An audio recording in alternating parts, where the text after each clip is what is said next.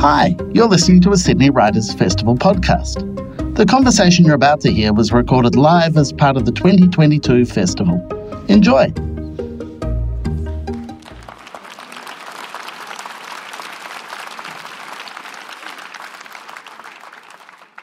Good evening, everyone, and welcome to the 2022 Sydney Writers' Festival. Hooray!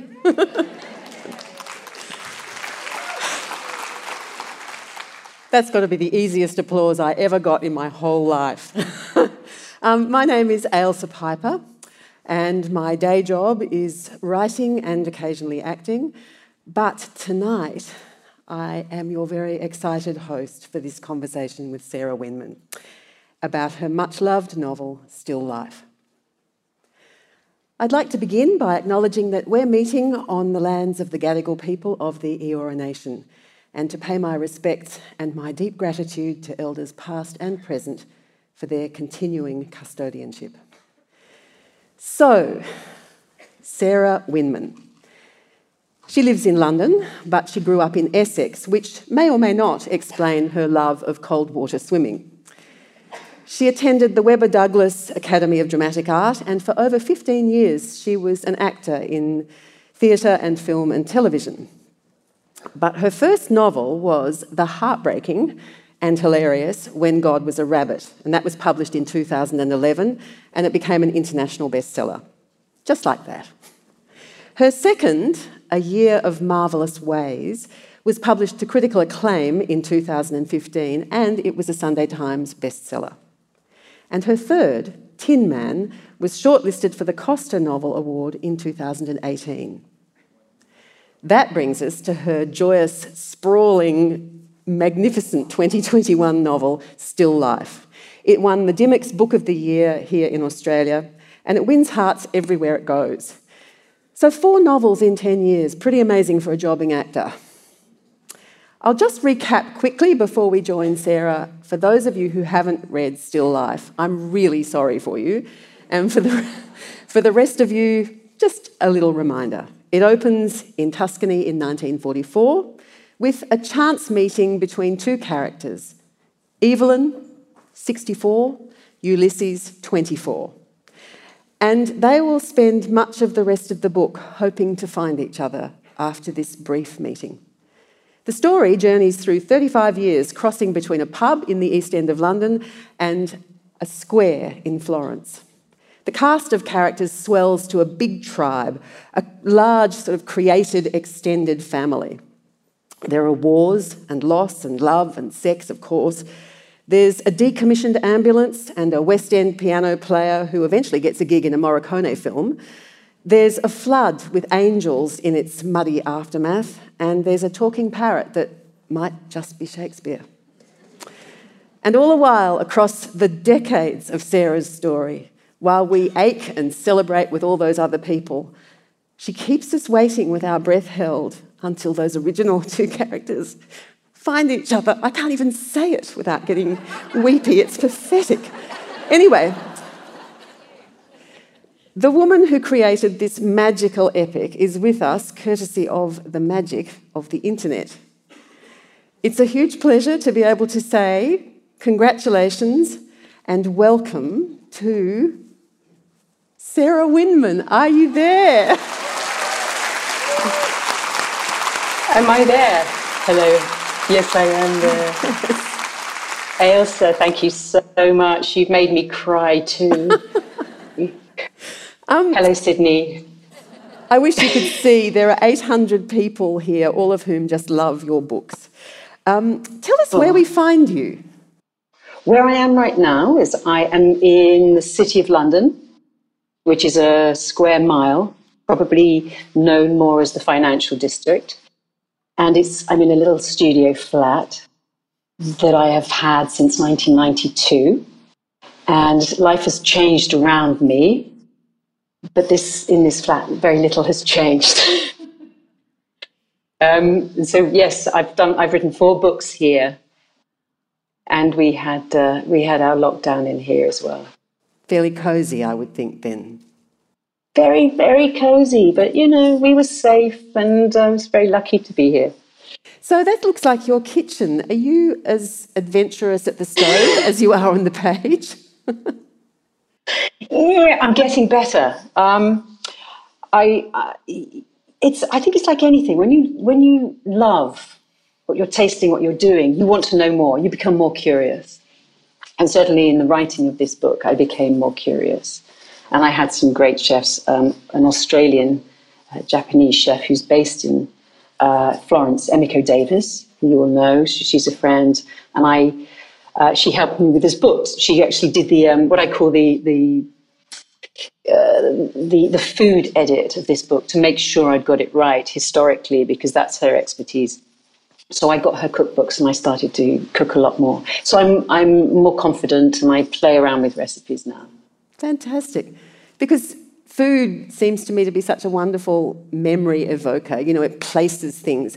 I'm sure everyone can remember the scene with the liver sandwiches on the bar at Cole's pub, and when he turns up with spam in the back of the van in Italy, because you can't get a decent meal in Italy, apparently.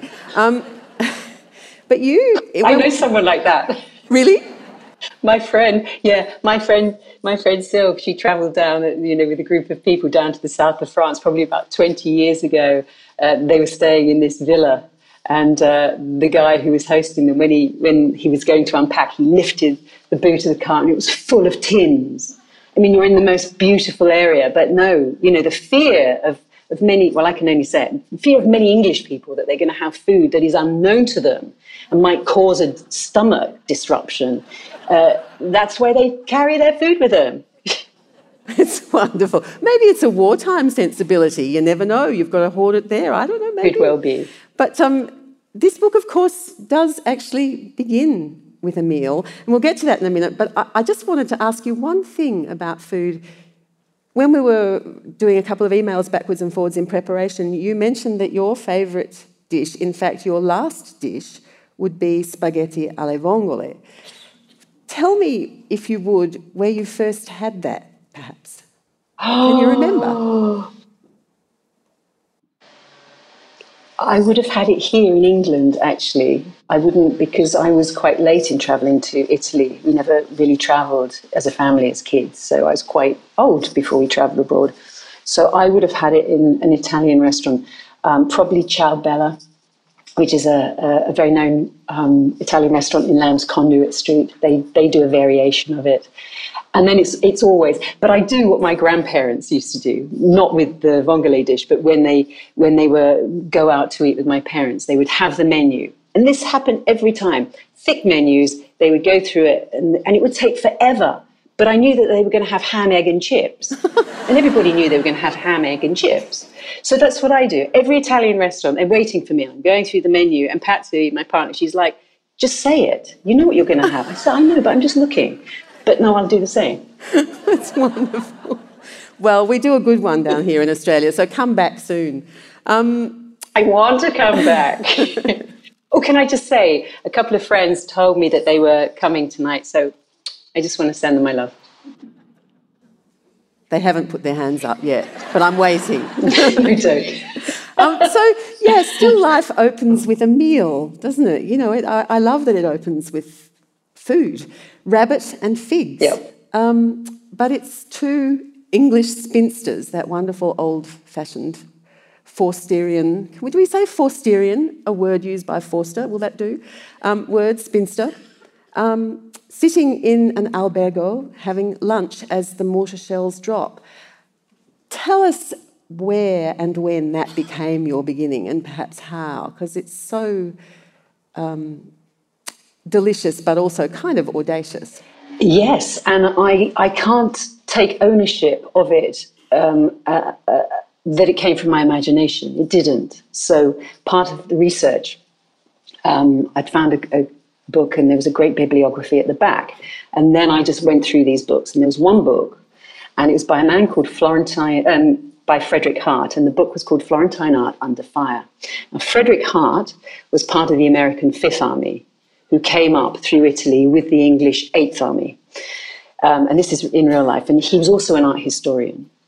And he travelled around Tuscany in a jeep called Lucky 13, trying to find these artworks that had been hidden in these villas. And there is this scene in his book where he's driving through and they're finding these bundles of works hidden out, and the artillery is exploding all around them because it took a long time for the Germans to leave. So you had this moment where, basically the Allies and the Germans were nudging up together. And even a point when Florence was started, the Allies came in, the Arno separated them. So you would have the English on the south side, Germans on the north side. And the only reason the Germans didn't retake the town was they didn't know what to do with the population. I've segued. So there was this kind of split situation happening. So there he is driving around, and it's like, and he writes, he said, finally, we needed some lunch. So we see this restaurant up ahead, and we stop. And there are a few Italian custodians, and there were some French captains, and there were a couple of English spinsters, and it's like, what? And I'm like, what do you mean there are a couple of English spinsters? And that it had to be the beginning. Since then, people have told me, oh, there were always English spinsters in Tuscany, always, during every war. And I also liked, Ailsa, that you picked up on the word. Awful word if we were writing spinster today. Awful word. However, because I'd already thought about Forster, the word sort of linked the two worlds. And because I was going to use this as that, I wanted the reader to think, oh, this is going to be hopefully entertaining, or it's going to have a bit of joy. It's not going to be too weighted. I thought I would use the word in a slightly kind of sardonic or comedic term.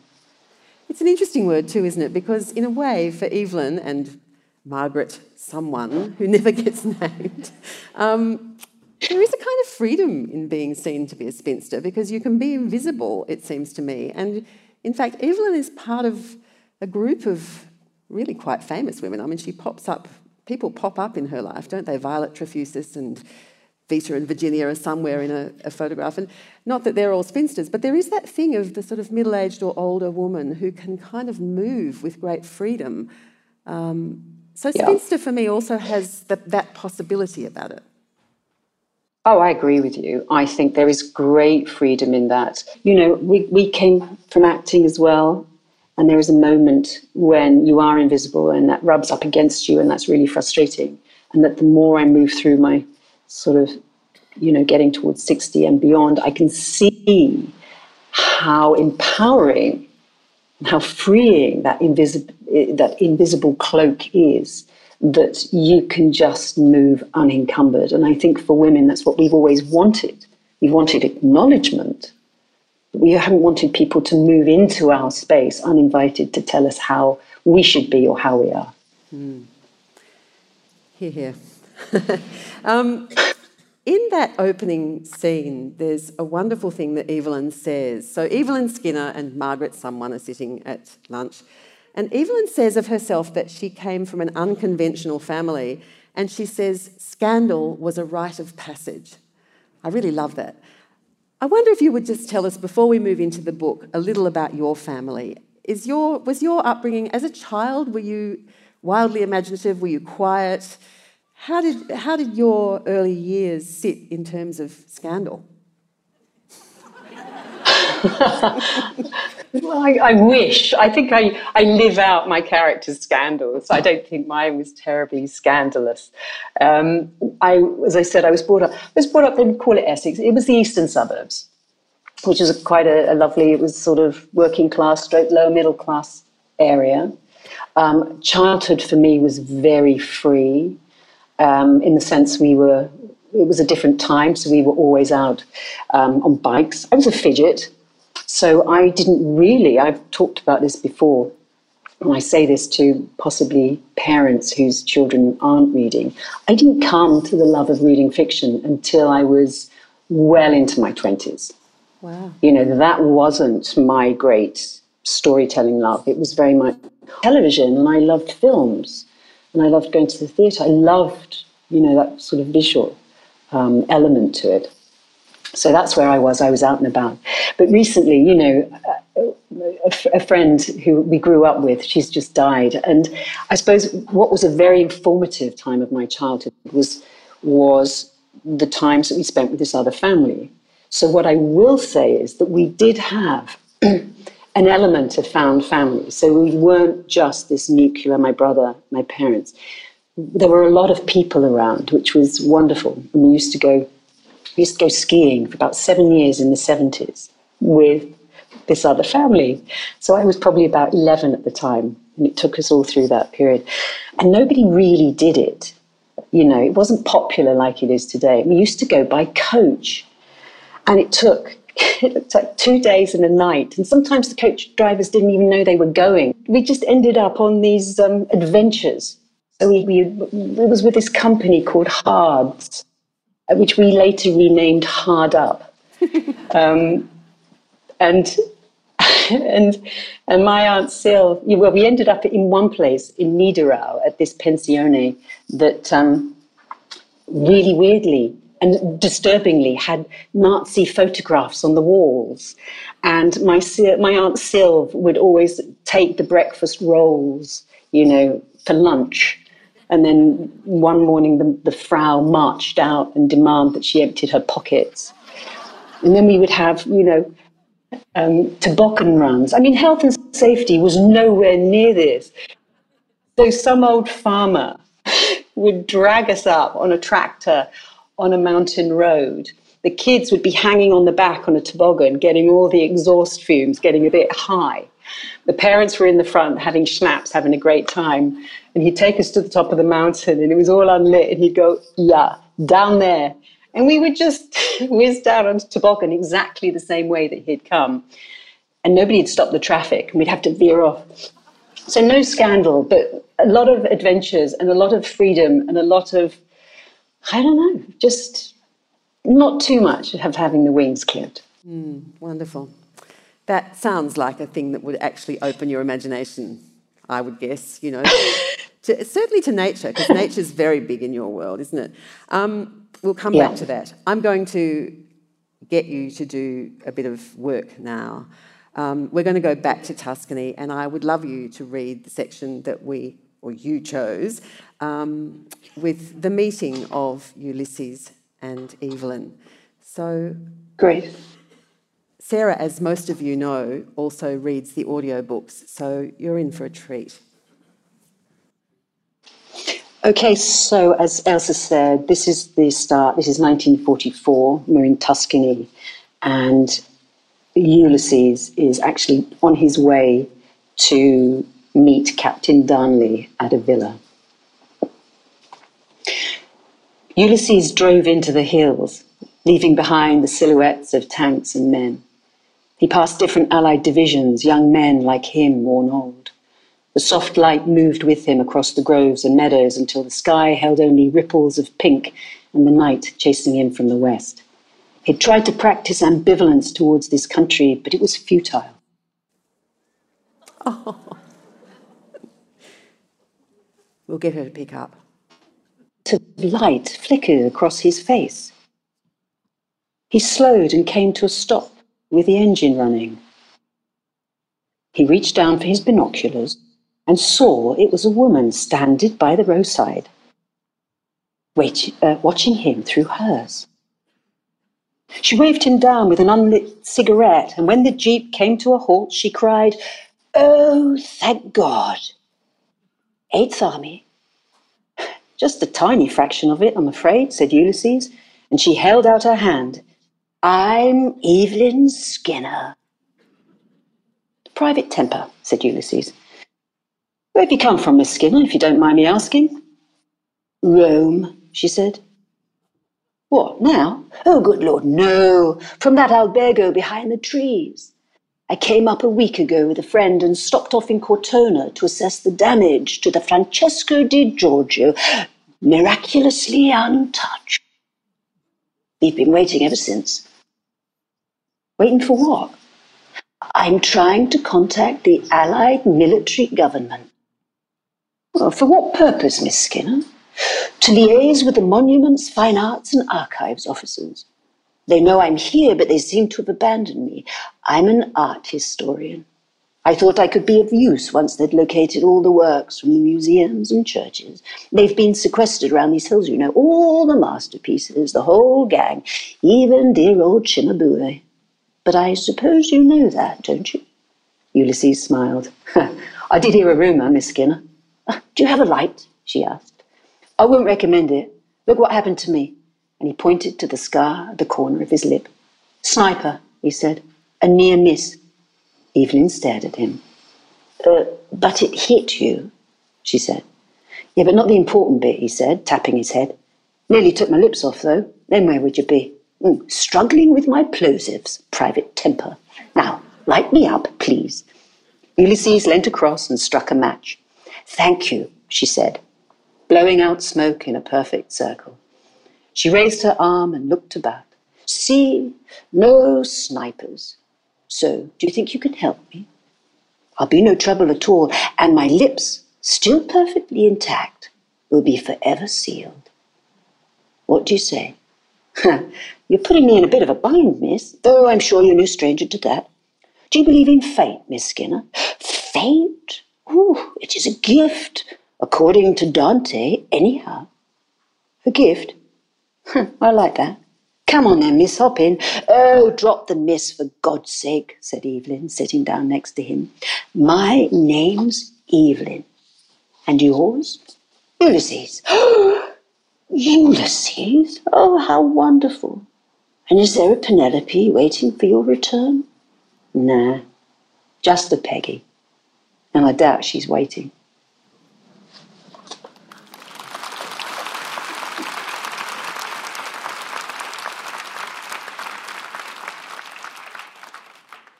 I think that perhaps you should do the one-woman show, actually, and tour it around the world. We'll all come.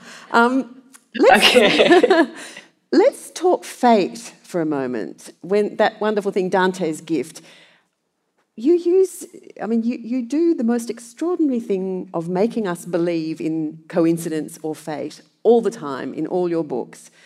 You also weave in luck in the most extraordinary ways. And I would like to ask you what you actually think about luck, because we have got lottery wins, we've got people crossing paths and finding each other and not quite finding each other. We've got, the most wonderful sort of moments where bets come off and premonitions happen and huge amounts of money. Tell me about luck in your life, because it's a big theme in all your books. It is. It's also, Elsa, a device. So there is luck in this book, but I didn't want to get into the problem of giving these English people who are going to Italy a job when they can't speak the language. So they needed some money. That's wonderful. I mean, you know, there was a lot going on in this book, and I had 2 years, and this deadline was getting closer, and you have to sort of think, oh, how are we going to do this? But going back to your question, yes, luck, fate, chance, God. We have different words for it, don't we? And depending on where you come from, you have different relationship.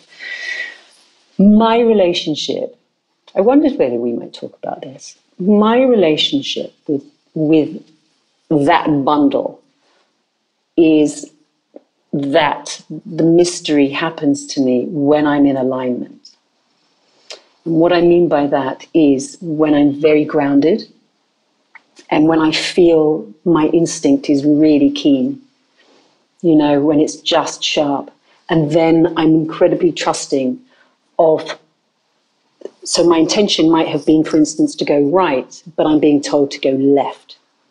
And my experience has been that is when the magic happens. So that is when fate, luck, chance, God, however you want to describe it. And there is a little element of free will involved.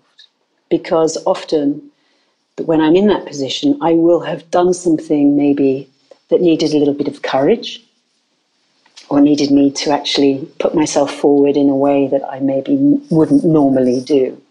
But just because in my guts, that's what I'm being told.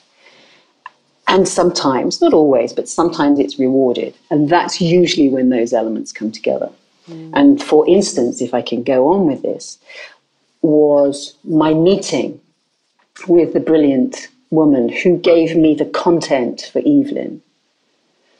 And how that happened was I was having acupuncture, and with an acupuncturist who I don't normally have at the time. This is about, 2.5, 3 years ago.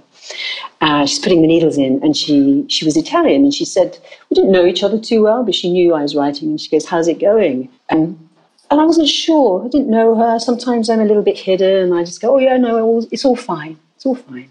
And I didn't this time, as that needle pinged into my forehead. I went, no, it's awful.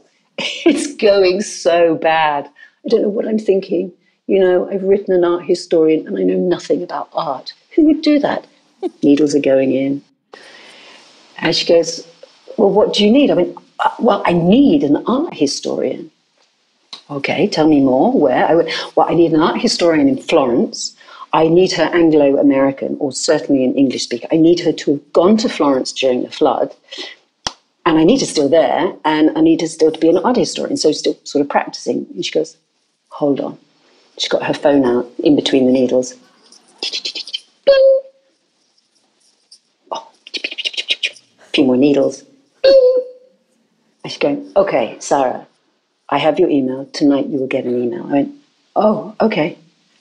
And then I rested on the bed. And that evening I got an email from somebody who said they'd found me an art historian who was still practicing, who was Anglo-American, who went in the flood and never left because she fell in love. And she's still there. And she's expecting me to call her the next day when I was traveling to Florence. And that woman was Stella Rudolph.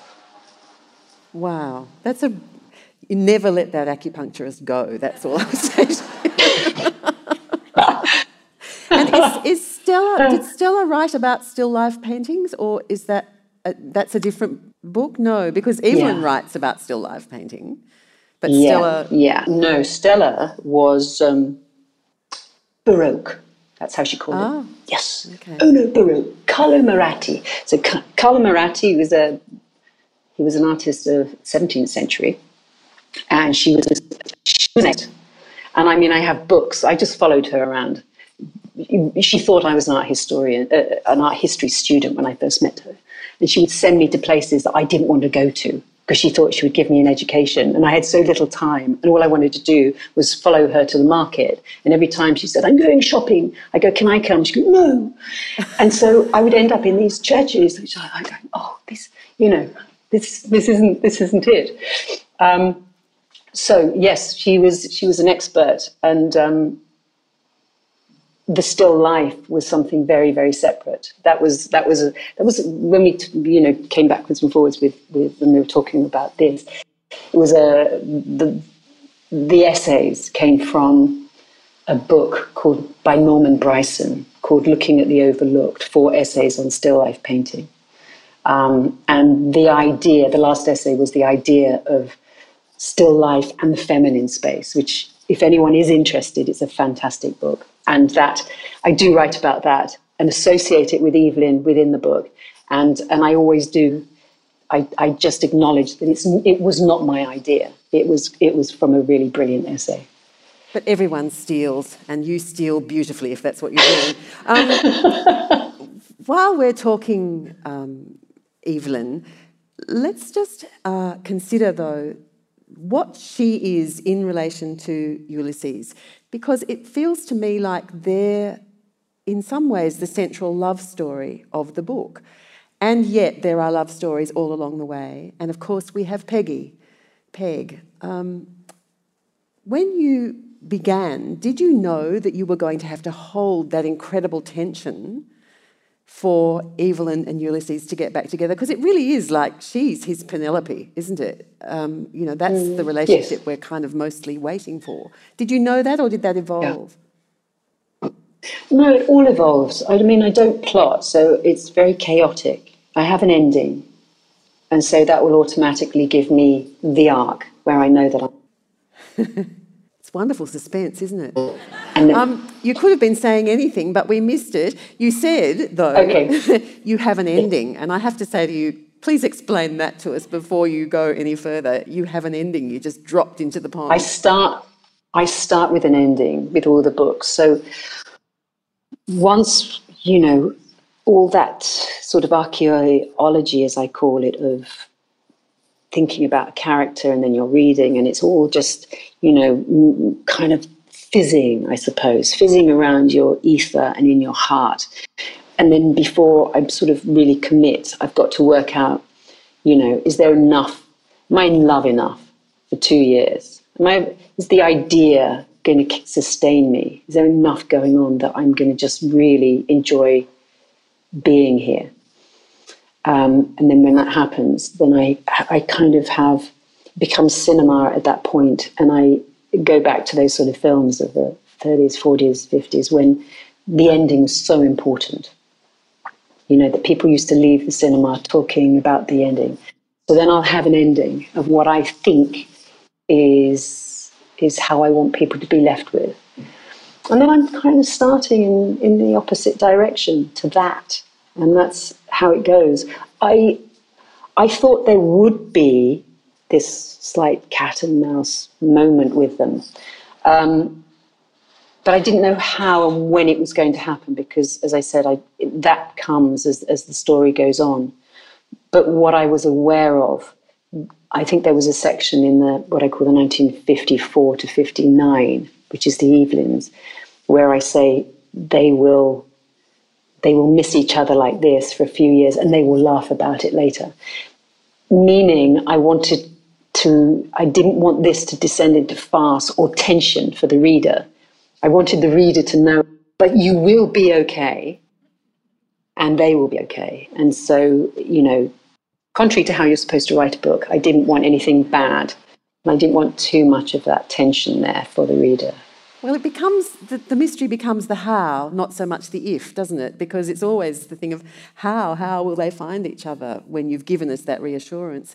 Which leads me to think about, if I may, the authorial voice. I think the authorial voice of this book is fascinating, because you do this thing where it's third person and it feels quite comfortably, as we know, third person, and then you'll just have that voice chat to one of the characters. You'll say, I wrote something down, I will never find it because I never use my notes, but yes, here it is. You, at one point, for instance, here's an example, Cress thought Evelyn had something of the poets about her. But didn't everyone that year, Cress? Loss and love, the only... So there's this lovely conversational thing. And at one point I thought, who is this narrator? Is the narrator you? Is the narrator just a third person that you've kind of made a bit more comfortable? Or is there something else going on that I am confused about? Something else going on. So, in my edit, we took out 17,000 words and we took out a narrator.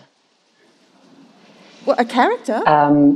No. Yeah, we took the narrator out. And it was absolutely the right decision, because the narrator was discovered. Sorry, I've just gone into shock. Who is it? The narrator, I'm not going to give too much away because I might use them again, because they were terrific. But what it did, it was really good. And what it had given me, it was absolutely right. It made no difference in a strange way, Elsa, taking out the narrator, because the voice was there anyway.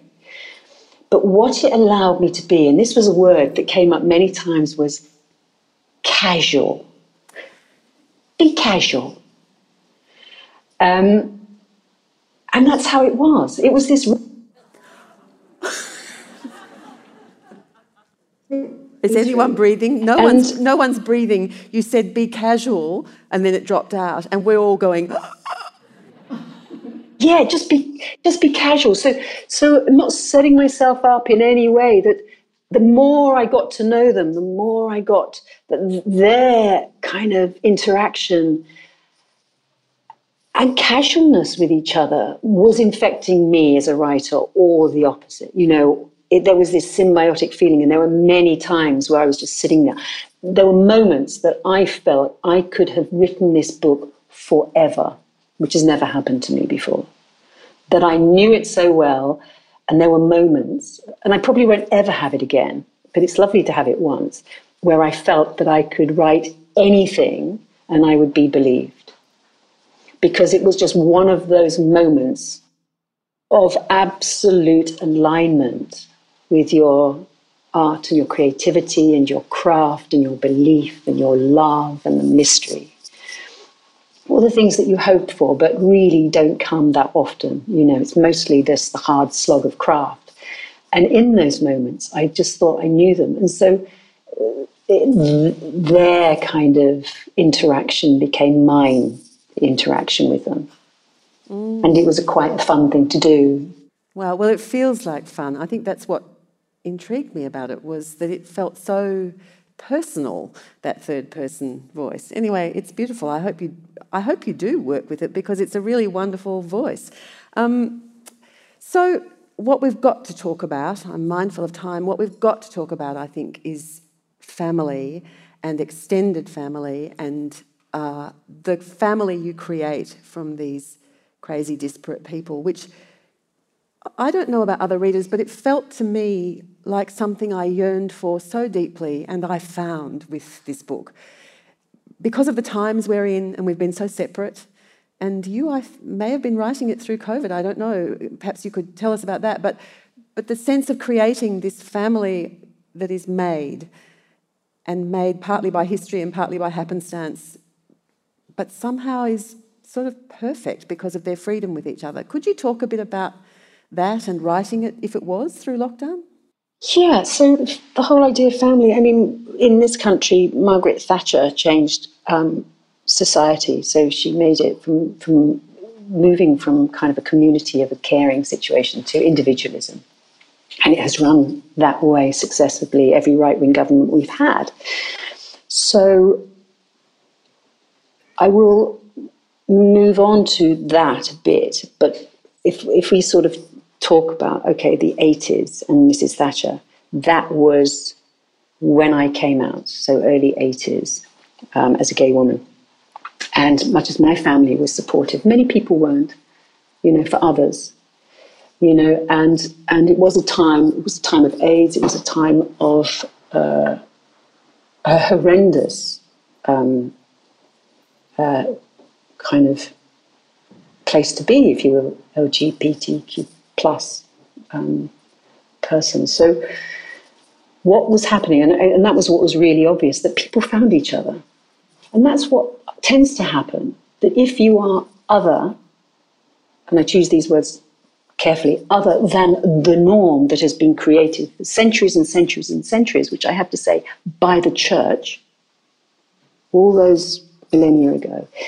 If you are other, then you will seek out the other, you know, and you have that with, you know, with immigration. So you do have pockets where people, certainly first generation, have had it in you know, not far from there in London, where, you know, you started to see these extended families and found family for many things, for familiarity and safety.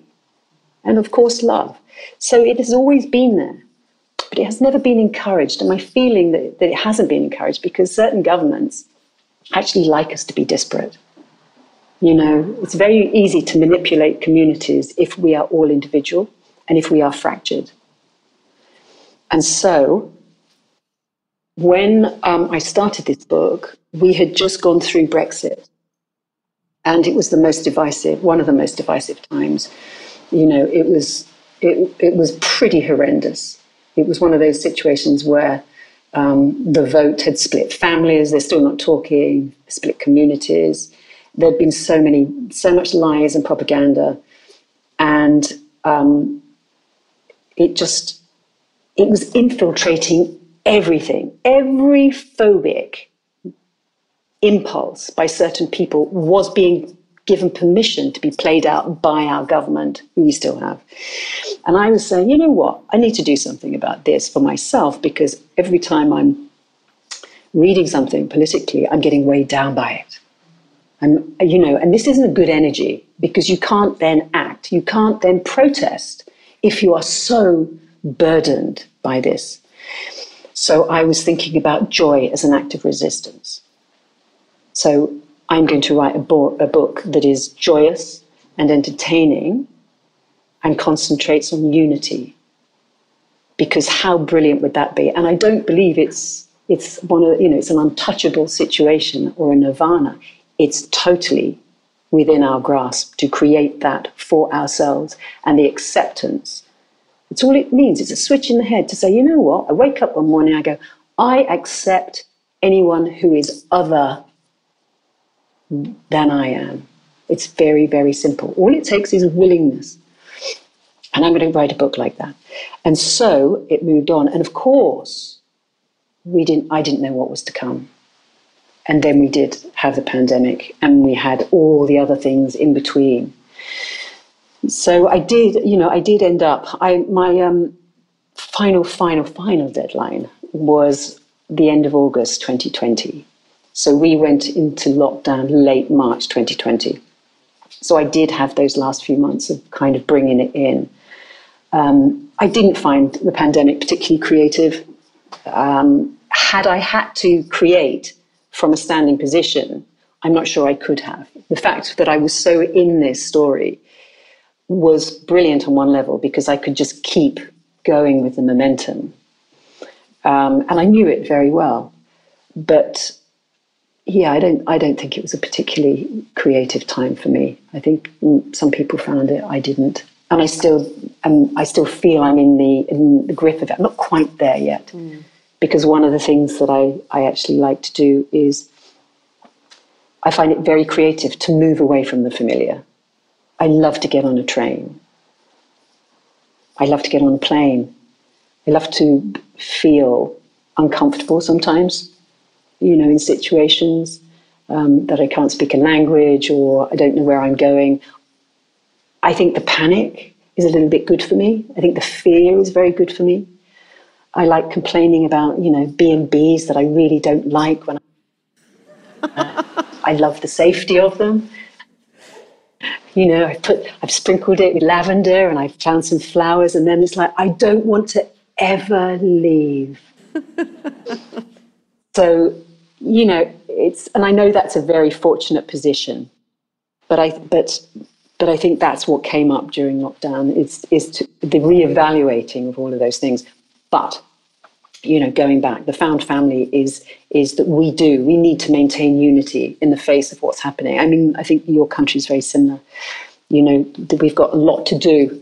We've got a huge amount to do, and we owe it to the younger generation. We seriously do. And if we can give them nothing more than joy and energy and the belief to keep going, then we absolutely owe them that. Yes, I couldn't agree more.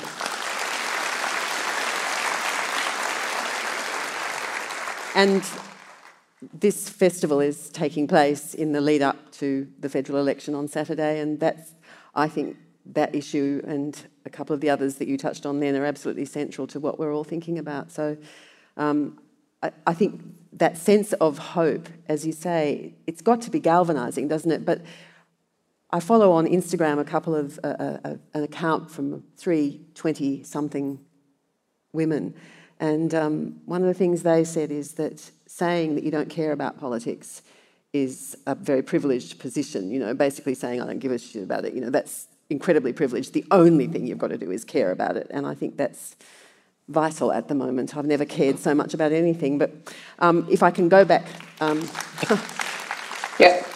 If I can go back to others, the others that you bring together in that family, yes, they're a wonderful bunch of, I suppose one could say outsiders, but then outside of what?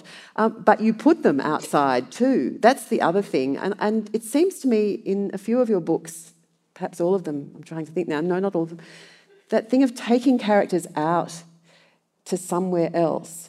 It's not just that they can look at the world another way. It's like they become themselves more by being in this other place. Is that your experience? Because stalking you on Instagram lately, I saw you'd been to Spain, and my first thought was, oh, she's writing something set in Spain. Is that for you a feeling that you have, that people are kind of more alive outside of where they've always been, or not? Brilliant question. Brilliant.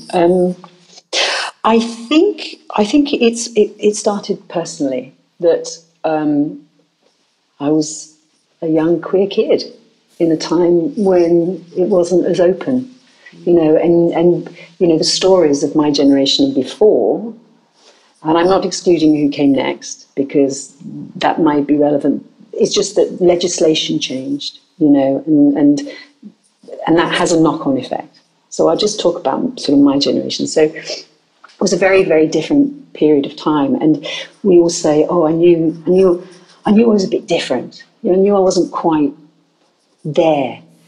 And it's that the knowledge of knowing that you don't slip perfectly into what society has created. The social constructs of it all, as I was saying, the social constructs of family, the social constructs of sexuality, the social constructs of motherhood, all of these things that have been laid down, as I said, primarily by a bunch of white blokes in the church a long time ago, and they got very rich from it, and they kept women down.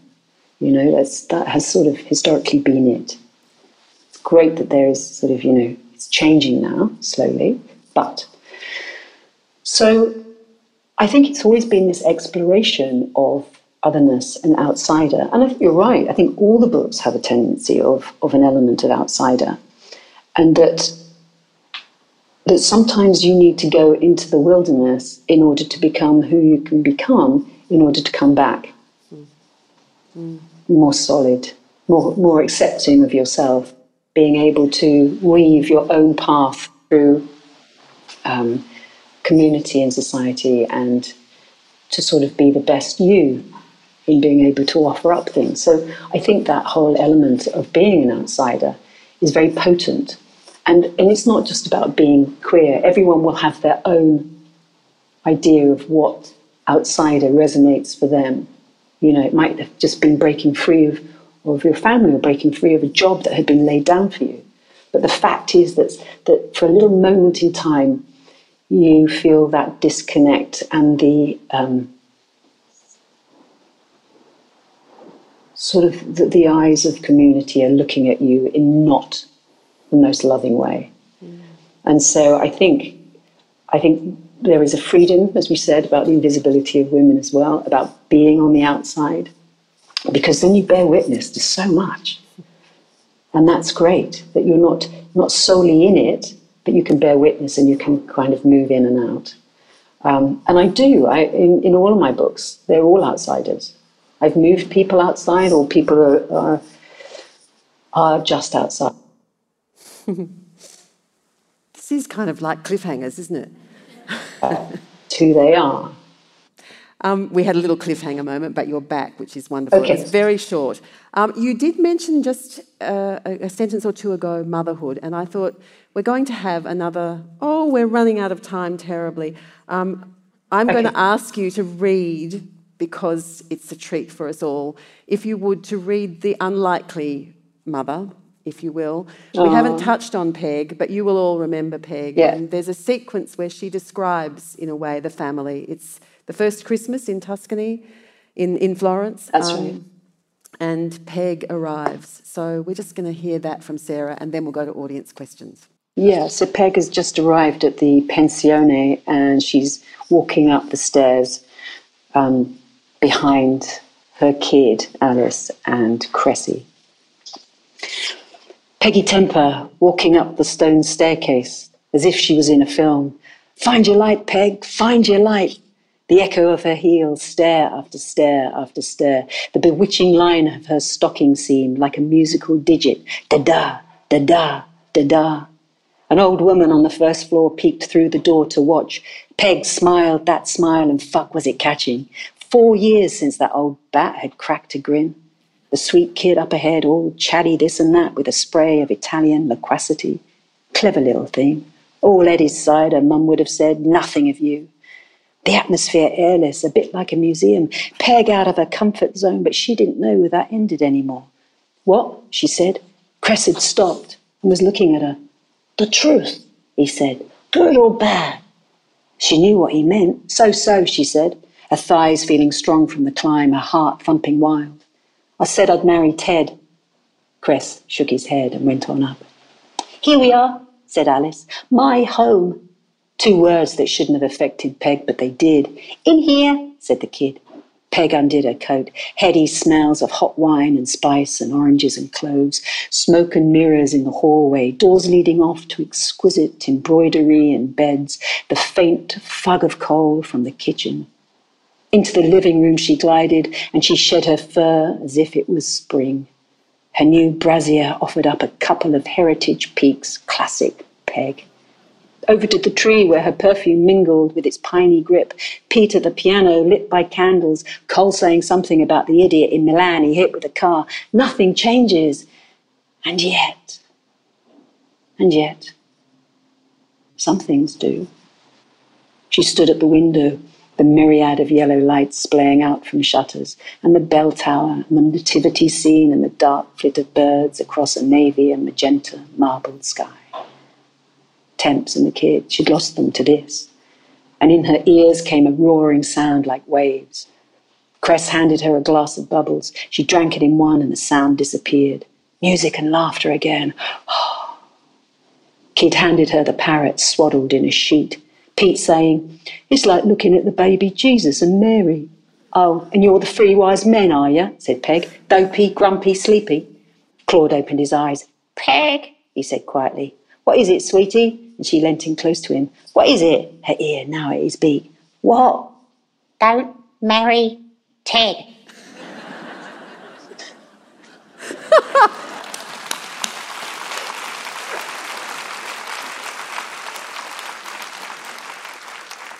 Don't forget, you can buy all of Sarah's books outside, but you can't get the audio books out there. So, you've got a choice to make. We are going to take a few questions because we started late.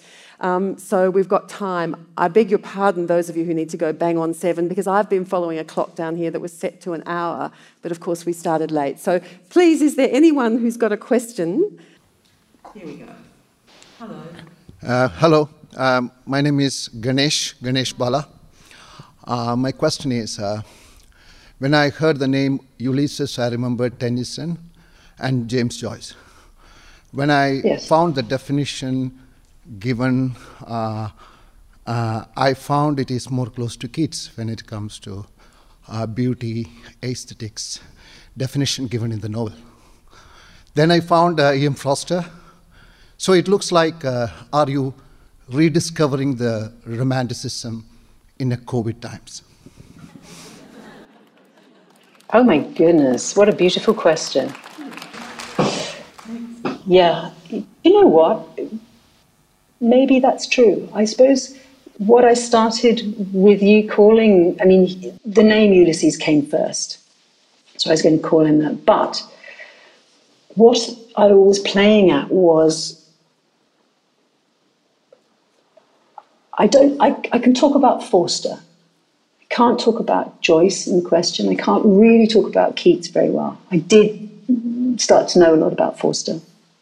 Forster talks a lot about, certainly in A Room with a View, the light and dark of people and connections. That's really what Forster's about, interconnectedness, and beauty. So sacred versus the profane, the educated versus the not, life of the body versus life of the spirit. And absolutely, with what you're saying, running through that is that kind of romanticism and the romantics. And that's what I was concentrating more on with this book, was that who has the right to comment on art? Which is one of the things in Forster's A Room with a View, because everybody does. It's about making that accessible. And that's why it's very much about, what is your response? What is your response to poetry? What is your response to art? Because that is enough. You don't have to know anything else. It's the thinking that you have to know anything else that excludes people. And again, people like other people to be excluded from certain spaces. And so setting up a book that has a lead character of Ulysses, I'm saying, you know what? You might come to this because you think it's literary. Of course, there is a lot of literary references, but I want this to be so inclusive. I'm going to take you on this journey that you think you might know what this book is about, but it's not, because at the end of the day, it's just about people connecting, and it is about the power of beauty, and it is about the power of poetry, and what that can do to us And you're absolutely right when you talk about Keats. And, the Romantics went to Florence. Shelley, Keats, and Byron, and Robert Browning, and Elizabeth Barrett Browning. And a lot of people were drawn because of the poetry, because of the weather, because of moving away from the social conventions of England, because all of those things, the prose, the artworks, it did something to their soul. And so by bringing this up, you're absolutely right. This ignited the soul in a way that was incredible. And we think that we are the ones who sort of pick up books. So I've picked up A Room with a View and I'm going to Florence. They were doing it 250 years ago. I'll just throw this in that I didn't read this book, but there was a book by a French woman called Madame de Staël. She wrote it in 1807, and it's called Corinne ou l'Italie. And it was translated into English in 1810. And apparently Mary Shelley read it all the time.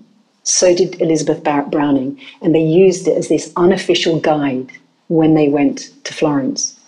So they were all doing it at this point, and that's why the Romantic poets went there. You're absolutely correct about that. It's a lovely question. I've never been asked anything like that. Thank you. Thank you. That means... Thank you. Thanks so much. That means you are a new romantic and new individual, is it? Well, I'll take that from you. Thank you. We have another question this is Susan Wyndham, who is one of our most loved literary critics and readers, and who gave me the book to read. So, Susan, please. I have a short question. Why the parrot? If I've got a short answer, the short answer to that is a parrot is comedy gold. So the parrot was created as a light relief, and then I was surprised by what the parrot became. So the parrot would have been, there would have been parrots in East End pubs. Very briefly, because songbirds were around because of Huguenots. They were the ones who brought the songbirds to the East End, and also the proximity to I know a parrot is not a songbird, but the history, and the proximity to the docks of exotic birds being brought in. So this would have been in a pub. And as I said, who is Ulysses going to be confronted with? Yeah, a mute parrot. I thought that was hysterical. And one that was losing its feathers. So it looked as run down as the pub. And then as I went along, I realised that this parrot was actually mirroring what was happening to the community. So the post-traumatic stress of this parrot was actually what had happened to the East End at that time. And then I got really fond of the parrot. And then I just started chatting. And I thought, again, playing with this literary device stroke exclusive, and let's have the parrot who might be Shakespeare. It's going to make people just turn and go, what is she doing? And I want people to think that. So all these great works appear in this book. It's not a great work. It's a fun work. I want people to, and if some of these references pique interest, then that's amazing. I think we have time for one more question. Thanks so much for that, Sarah. And thank you both for the most fantastic conversation, and I think your mission of bringing joy has absolutely been accomplished this evening. Thank you very, very much for it. I've got a really simple question. Where'd you get the idea from? Oh, okay. So 2015, I went to Florence as a holiday. I'd just done a basic Renaissance art course at the National Gallery, and I was about to embark on sort of publicity tour of Marvellous. So I knew what that was going to be like, so I thought I would go to Florence. It was January. It was wonderful. It was 10 days. And that was when I learned about the flood. So I saw some photographs in a restaurant, and I talked to the owner, and I never knew about the flood. In a restaurant, can I just say food? Sorry. Yes, exactly. So I didn't know about the flood. The flood, so I didn't get the little twinge, as I'd been talking earlier about. Didn't quite get, I was just interested. Okay, so there was this flood there. And then the owner and I started talking about these young men and women who came. in 1966 to clean up. And I'll just segue for those who don't know. So the flood itself, it happened 4th of November. Waters receded after about 36 hours. It was the flooding of the Arno and waters that had been let out from the dam. Now, it wasn't water, as Australia knows. It's just never just water. It was mud and it was animal carcass and it was all the heating oil that had been stored in the basements and it was sewage. And when the water receded, a ton of mud for every citizen was left and it coated everything. Millions of books were destroyed.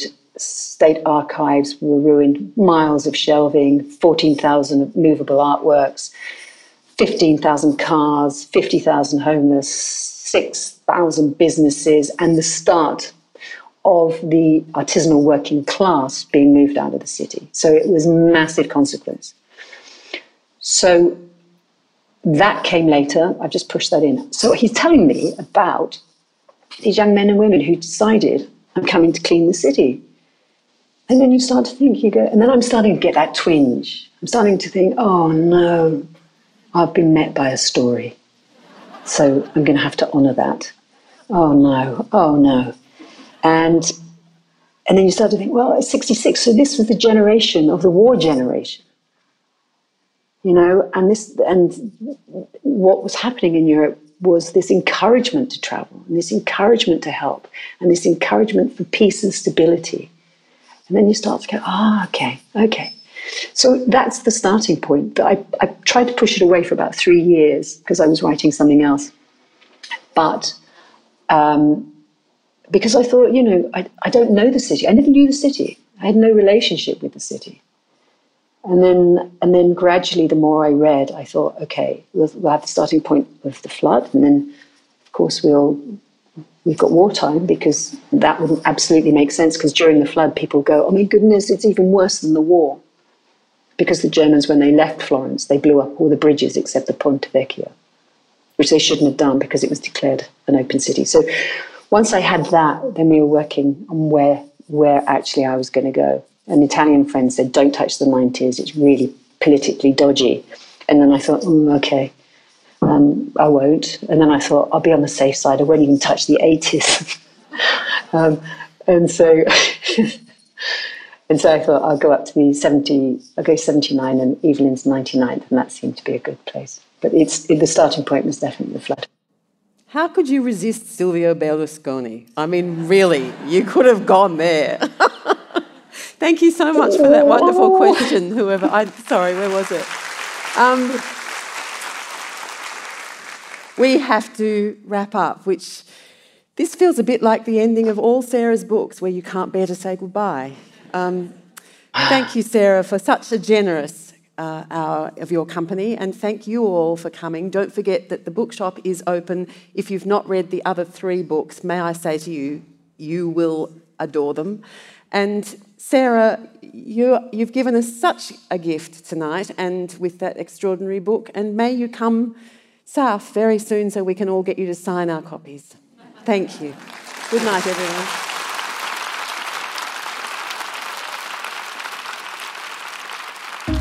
You've been listening to a Sydney Writers' Festival podcast.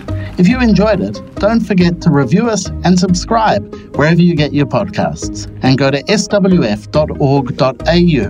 for more great content.